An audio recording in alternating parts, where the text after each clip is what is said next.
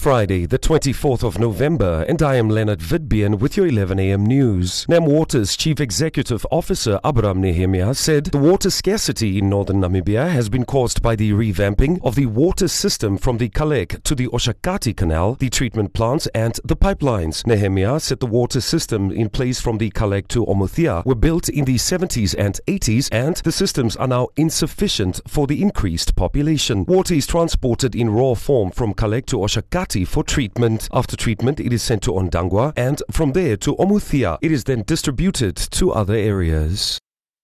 The Electoral Commission of Namibia conducted a mock voter registration exercise that took place in selected localities across the country and were carried out utilizing the newly enhanced and upgraded integrated mobile voter registration system. Electoral Commission of Namibia's spokesperson, Davet Siluka. We managed to register 788 mock registrants while maintaining an optimal level of accuracy, efficiency and security. Out of this total number, 396 were females and 392 males. Among them were the youth and people living with disabilities. The system demonstrated its ability to verify voter information swiftly and efficiently, enabling our field officers to manage the registration processes. The ECN would like to assure that the enhanced integrated mobile voter registration system will be fully utilized for the upcoming general registration of voters.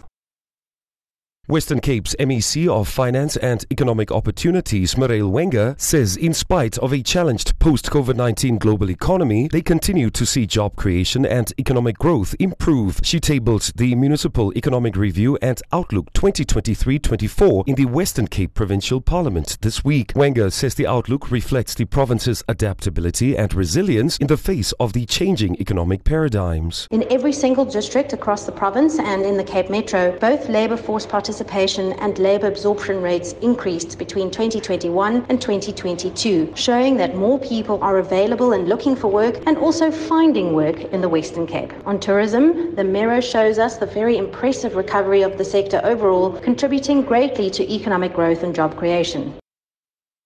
The World Health Organization says there are no signs of unusual or new germs in China, suggested in information supplied by Beijing. The WHO requested data after reports emerged of clusters of pneumonia in children and a general rise in respiratory illness in China. Here's Andrew Wood in Hong Kong. The WHO and Beijing were criticized for not being transparent enough about the spread of COVID after the pandemic started in China late in 2019. But the WHO says China's responded within 24 hours after being asked for details of reported outbreaks of pneumonia in northern China this week and a broader rise in respiratory infections that the Chinese authorities noted for October. That number was the highest for 3 years. Beijing blamed the increase on the end of COVID restrictions late last year, as the measures not only suppressed the spread of the virus that caused the pandemic, but also other seasonal illnesses such as flu as well. Andrew Wood, Hong Kong.